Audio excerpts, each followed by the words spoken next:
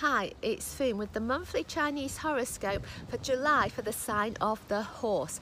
Your horse personality is normally quite upbeat and you can lift the atmosphere when you gallop into a room.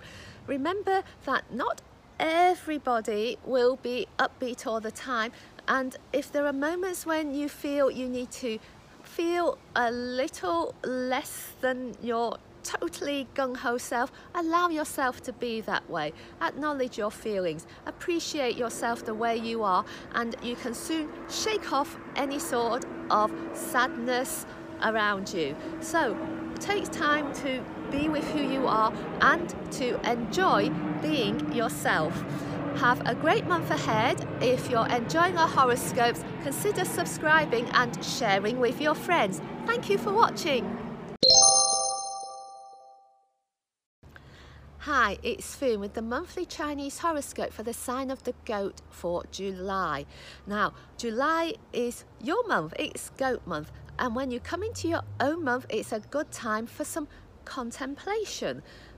Look within. Sometimes the answers might not be all around you, but deep down you might know just what you need to do or say in order to fix a situation or to develop a brand new idea.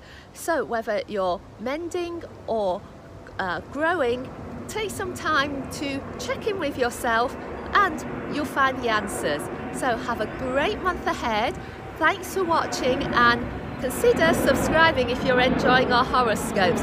Remember to share with your family and friends. Hi, it's Foon with the monthly Chinese horoscope for the sign of the monkey for July. Now, your monkey personality, you're really able to spot things and notice when people, especially close ones, might be going off track.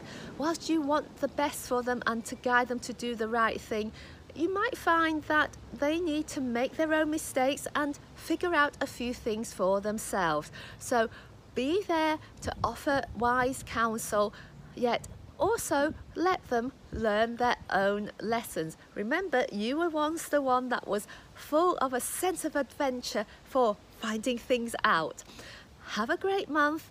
Thank you for watching. Please consider subscribing if you're enjoying our horoscopes, and remember to share with your family and friends. Oh, thank you.